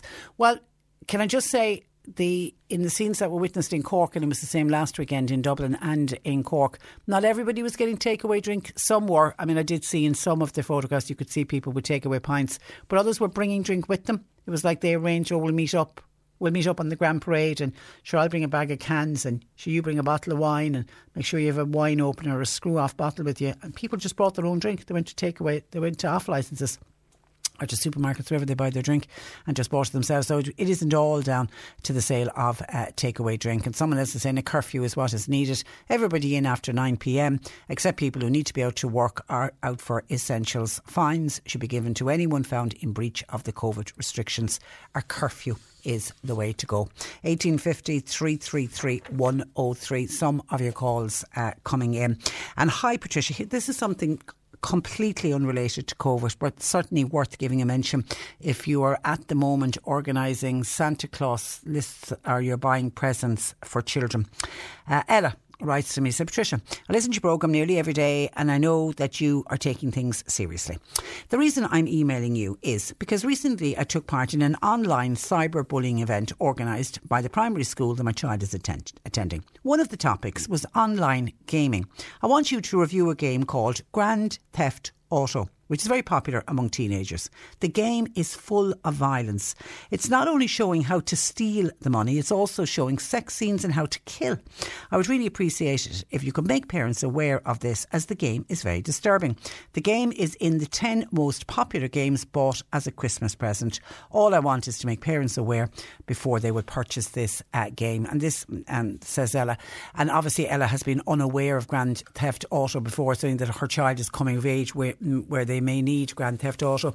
While I got that email in during news, so I just did a quick Google search on Grand Theft Auto, because I've done interviews many years ago about this particular game, and I thought it was on the market for about 10 years, but I'm wrong. It actually, the very first Grand Theft Auto came out in 1997, and I would say it was possibly the following year. It was about a year out when we had somebody contact the programme who was went into a gaming shop to buy Grand Theft Auto, and she was buying it for her 10-year-old nephew. She'd she'd asked her nephew what you want for Christmas, and he said, Auntie, could I have Grand Theft Auto, please, for whatever it is, the PlayStation or whatever you play it on.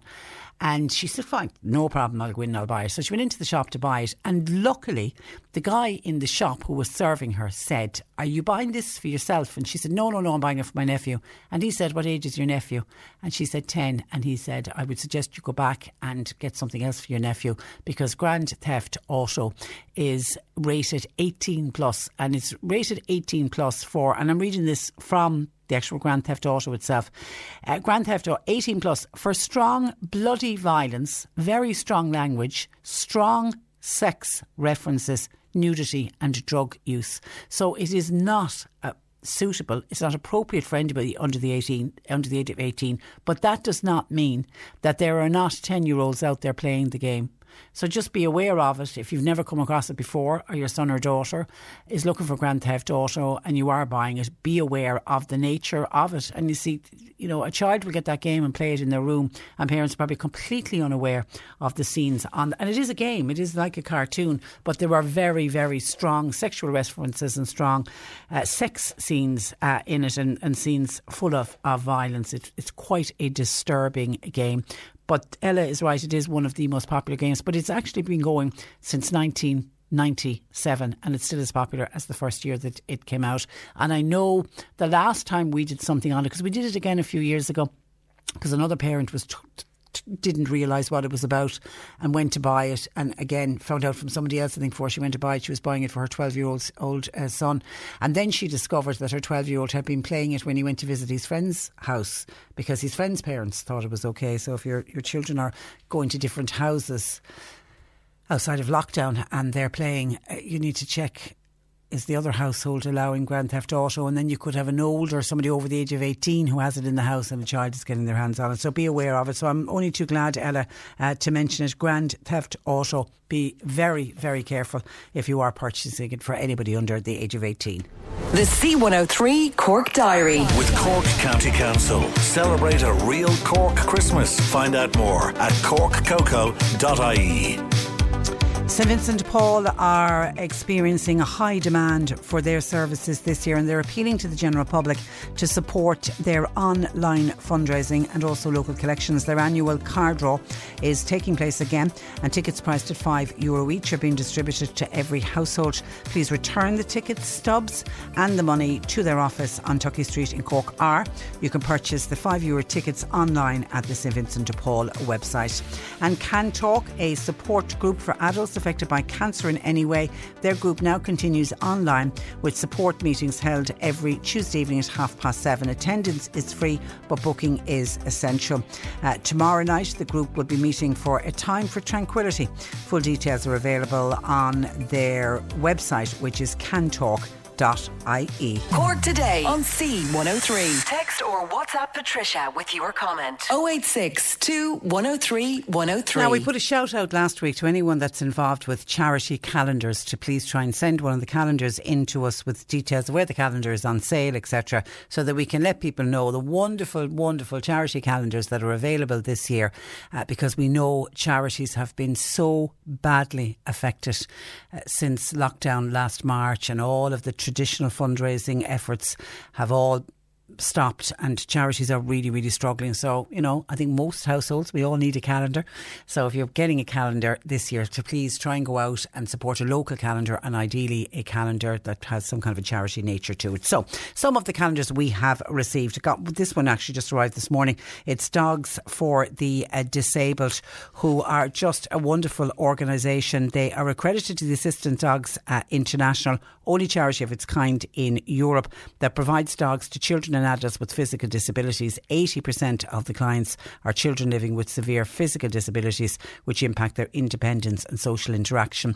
And a partnership with one of these highly trained dogs is life-changing. And as you can imagine, a charity calendar for Dogs for the Disabled is made up of month after month after month of the most gorgeous photographs of dogs and little puppies. It really is gorgeous. And down the side of every month there's a little bit about the work and about some of the children that they've helped, and there's some photographs of some of the children with their dogs as well. It's a beautiful, beautiful calendar. They're priced at €8, All the money from the sale goes straight to the charity because they've managed to have the calendars sponsored, which is fantastic, by CR Print. And the calendars can be bought online at dogsforthedisabled.ie. They also have Christmas cards at €5 per pack of 8.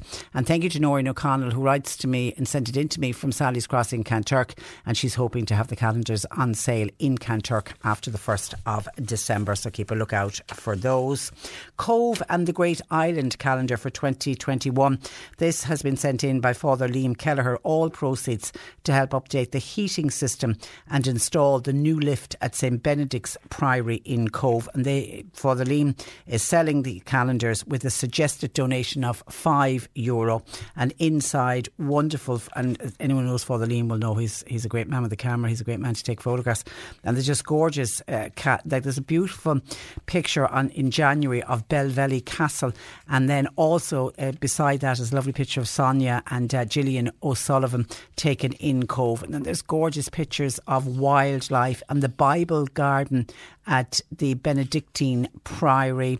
Stunning photographs of flowers. It just is. It's page after page. And then what I like is on every month there's a kind of a little thought for the day, like from Dr. Seuss. Sometimes you will never know the value of a moment until it becomes memory. Isn't that? That's from Dr. Seuss. And one from Ella Fitzgerald. Just don't give up trying to do what you really want to do. Where there is love and inspiration, I don't think you can go wrong. So that's the Cove and Great Island calendar for 2021.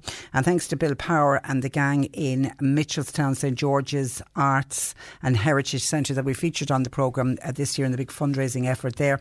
They have brought out a calendar with proceeds going to the restoration work. And what's lovely about this is when you open up the calendar, they have the restoration work. They've got photographs of the restoration work and events that have taken place. Like last year we were talking about the fantastic Christmas market that they held at St George's. Unfortunately that won't be happening this year, but they've got great pictures taken of the restoration work. And then inside, month on month, just stunning photographs from long ago.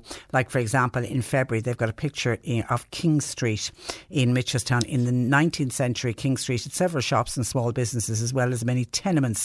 The view from its western end was terminated by the Catholic Church. Market House and Newmarket Square.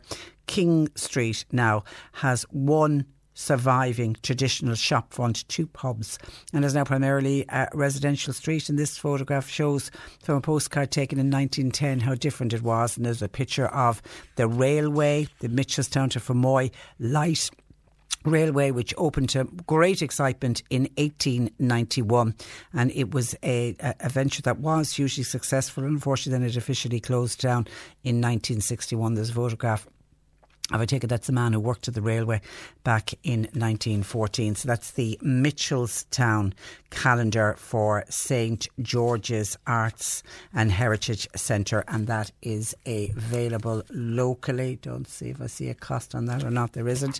And then one of my favourite ones every year is the one for the Irish Guide Dogs for the Blind. They never leave us down with their stunning calendars. Again, a little bit like the Dogs for the Disabled, the Irish Guide Dogs is just full of their own guide dogs or puppies, and it's just beautiful. And again, on every month, little message at the end just telling you about some of the work and talking about some of the people that have benefited from the work of the guide dogs. And of course they do assistance dogs as well. So another really fabulous diary from the Irish Guide Dogs, and they are on sale. They're €8 for their calendar. They normally do Christmas cards as well, so I imagine they've got Christmas cards on sale as well. And you can go to the Irish Guide Dogs for the Blind, to their website, if you'd like to purchase any of their calendars this year. And there's so many people commemorating events from 100 years ago, a little bit like what we were talking about with the massacre in Croke Park, the 100-year massacre that was remembered this weekend. This has come in from Christy O'Sullivan, chairperson of the Clonmult Ambush Commemoration Committee, and they have done a calendar that I have to say I was reading this at the weekend. It's not often you read a calendar. It's like a history lesson. It's a really, really unique publication, and it's informative. It's beautifully illustrated, and it's an illustrated account of the Battle of Clonmalt in East Cork. And of course, the 100th anniversary of that is coming up on the 20th of February. Senior serious historians, along those with a passing interest in modern Irish history, and all in between, will find much to whet their appetite for further reading and inquiry. First-hand accounts by those who lived through the War of Independence from 1919 to 1921 are accompanied in many instances with their photographs, biographies of the various local settings in which the drama of the war played out. The reader gains insights into the gritty realities of guerrilla warfare as experienced by the people in the civilian population of East Cork and beyond. And the publication of this calendar is on sale, and it's available for purchase. Dungorney Post Office, the Co-op in Mogeely, the Greengrocer in Castlemartyr, Barry O'Neill's Killa, Tom English's Conna, McCarthy Newsagent, Hurley's SuperValue in Middleton, Glanbia in Castlelyons and Tallow. And you can go to their Facebook page if you can't get it anywhere there, the Clonmalt Ambush site, and they are pricing that at €10, and they will post it out to people as well. Obviously there'll be a bit extra for post and packaging. That's the Battle of Clonmalt, a commemorative journal, but it is done in the form of a calendar. Very clever, very, very clever. And then Bantry and Beara have a really delightful 2021 calendar that's been sold by the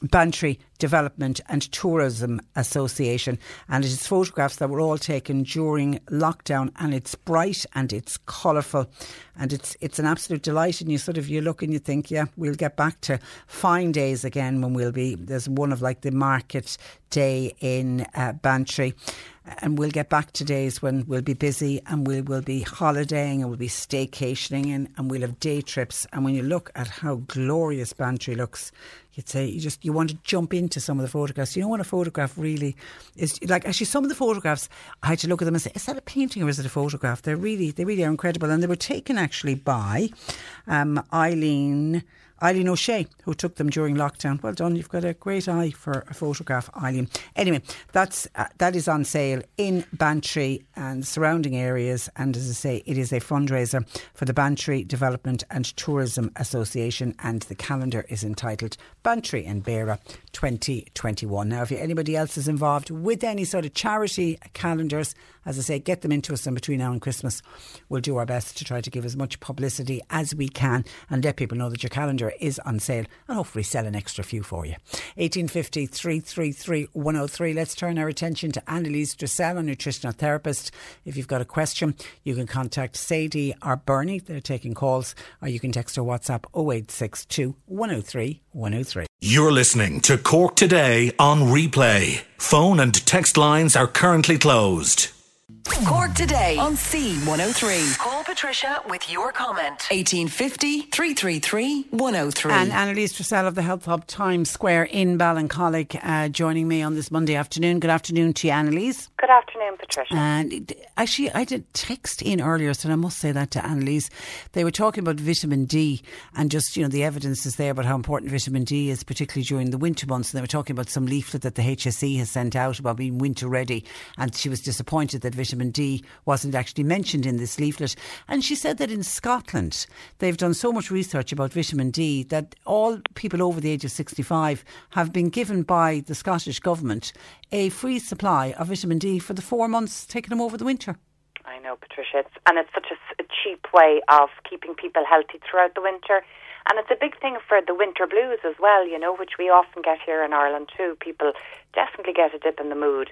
But I have to say now, it's probably a combination of people not meeting as many contacts, of wearing the masks and hygiene, but and taking the vitamin D. But there are far, far less coughs and colds around this time of year than there would have been in the past. So whatever it is, it's working. People are healthier than they were this time last year, in my view. And how much vitamin D do you need to take?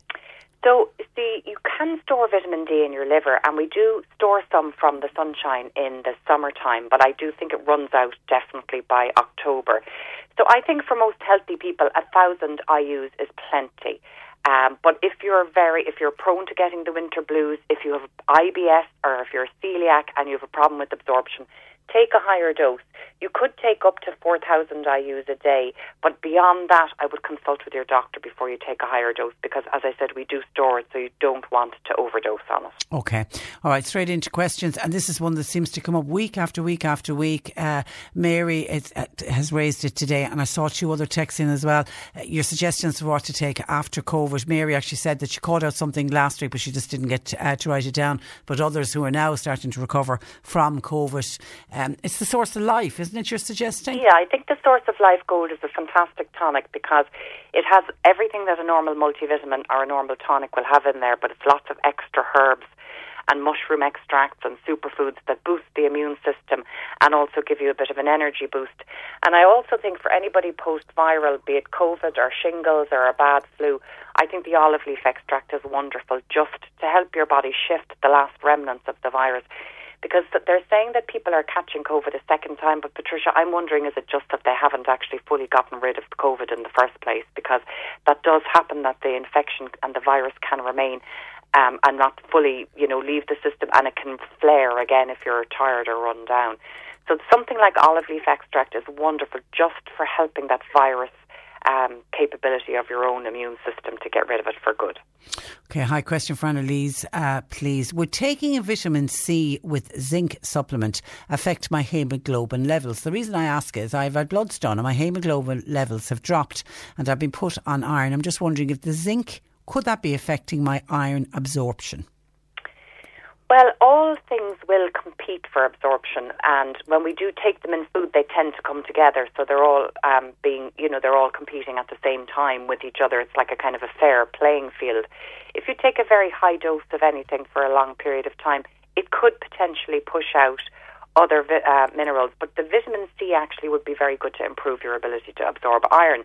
So that would outweigh any disadvantage by giving iron an advantage for absorption.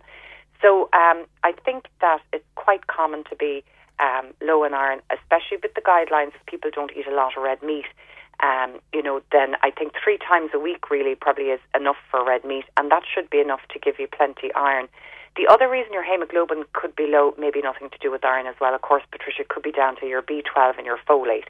So I think rather than just take an iron supplement, make sure that you're getting the B12 and the folic acid or the folate in there as well, because all 3 of them work together to make your red blood cells and your hemoglobin's oxygen carrying capability.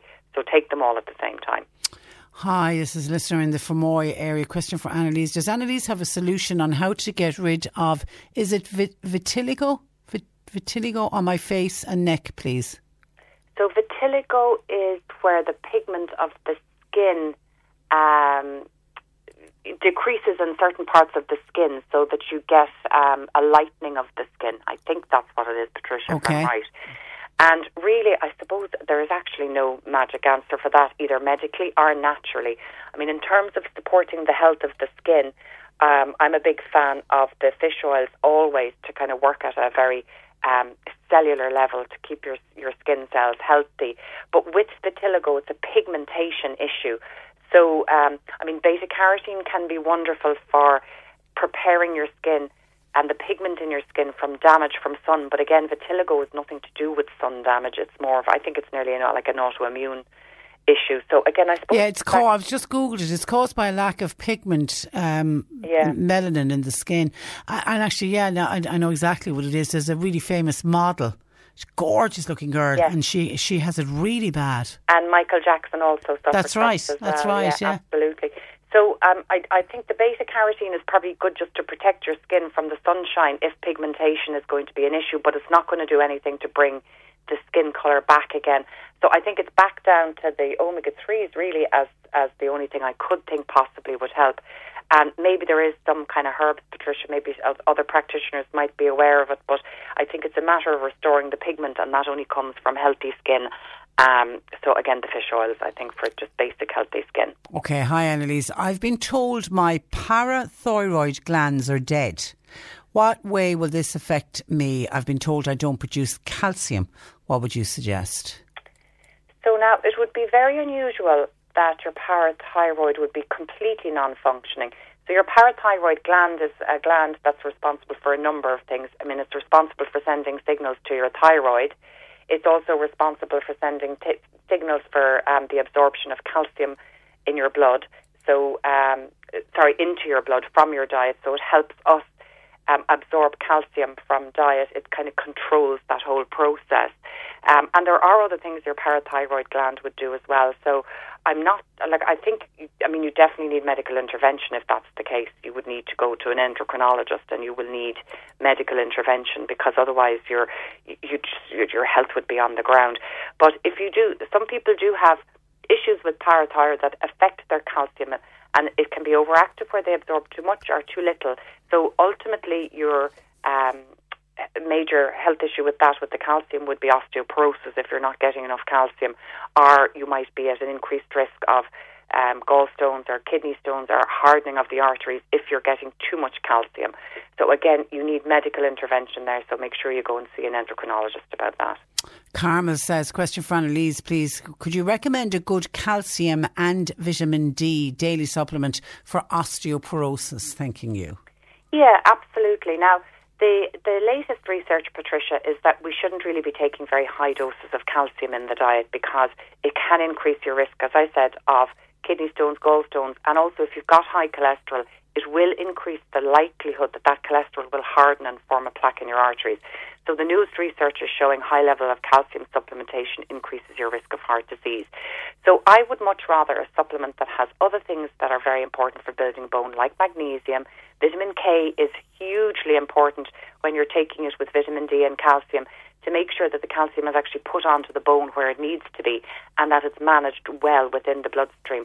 So a basic one that I like, and it's a really good value one, I have it in the shop and I sell a lot of it, is the Nature's Plus, and it is all of those things. So you get calcium, magnesium, vitamin D and vitamin K2.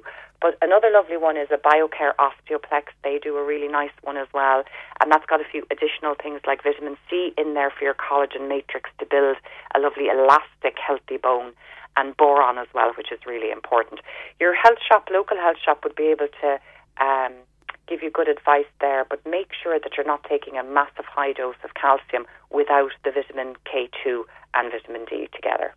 Clonakilty wants to know, is taking boron 3 milligrams for a few years now for arthritis, is it safe to be on it for it's about 10 years? So, well, this is getting back to kind of taking a high dose of anything really, Patricia. These things do compete for absorption. So I think if you're getting a huge benefit, it's always risk versus benefit. The risk with taking a high dose of boron over a long period of time is that you could potentially be making yourself deficient in other minerals. It's unlikely, but it is a possibility. If it is really helping with your arthritis, then the risk is definitely the benefits are definitely outweighing the risk. But if it's not helping with your arthritis, I think it'd probably be a good idea to give it up for a couple of months of the year, maybe do a month on, a month off, if you really want to stay on it. Hi, my 13-year-old daughter has suffered from spots on her forehead. It's been going on for years now. I recently heard it could be because of poor digestion. Any advice, please? So I suppose reading the face, Patricia, is a kind of a system whereby you look at, what's going on the face, and you can kind of say various different organs in the body aren't working. Typically with acne, we say that if it's around the chin area, that's very hormonal. Some people would say if it's around the forehead area, it could indicate poor digestion, and around the cheeks. Rosacea as well is typically linked with poor digestive ability. So what I'd recommend in that case, other signs of poor digestion would be difficulty digesting meat. So when you'd eat red meat, you'd feel it would sit there for a long time. Difficulty digesting protein, so your nails would break very easily, they'd be very brittle. Constipation, bloating, a feeling of fullness or a feeling of nausea after eating fatty foods, they would all be indicators that your digestion wasn't working. If you don't have those, I'm sure your digestion is probably working fine, because there's lots of other reasons why you would have spots on your forehead. But if you have all of those other symptoms, it would be good to take a digestive enzyme with some stomach acid in there to help with protein digestion. And I know that Solgar do a lovely one, as do Viridian, and Quest. All three of those brands will have digestive enzyme with acid in it as well. Okay, one final one, Paula. Anything I can take for endometriosis? The pain every month is crippling. Yeah, so endometriosis is where cells migrate from inside the womb to outside the womb, Patricia, and they respond to the hormonal changes along with the menstrual cycle and bleed. And over time, well, obviously the bleeding outside the womb there causes huge pain, and over time it forms scar tissue, and you can get adhesions where the ovaries and the fallopian tubes will adhere to the tissue surrounding and also to the bowel. So it can be very, very painful. Diet is a big part to play, and there seems to be a big link with insulin. So I think that getting a nutritionist to help you with a low carbohydrate diet would be a good start. And then there are supplements that you can take that can help. Again, the fish oils are wonderful natural anti-inflammatories, so definitely include those. And there is a product by a company called Wild Nutrition, which is called Endo Complex, ENDO, Endo Complex. And there are nutrients in that are very good for helping with hormone balance and helping as natural anti-inflammatories with endometriosis. So you could try that. Okay. But the key there is diet, Patricia. Okay, and I can see somebody's, there's a couple of questions in actually on menopause. We will deal with that next week on the programme. Okay, listen, Annalise, thank you for that. Have a good week.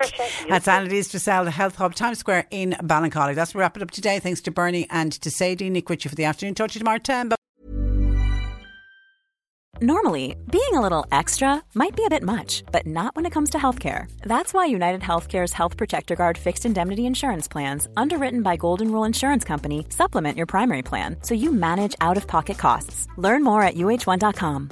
When you make decisions for your company, you look for the no-brainers. And if you have a lot of mailing to do, Stamps.com is the ultimate no-brainer. It streamlines your processes to make your business more efficient, which makes you less busy. Mail checks, invoices, legal documents, and everything you need to keep your business running with Stamps.com.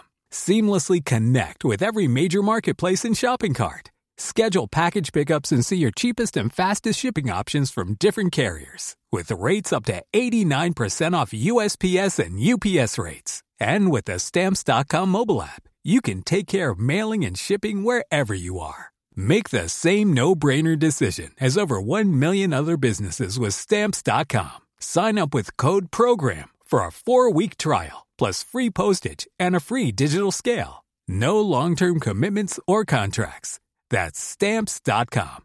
Code PROGRAM.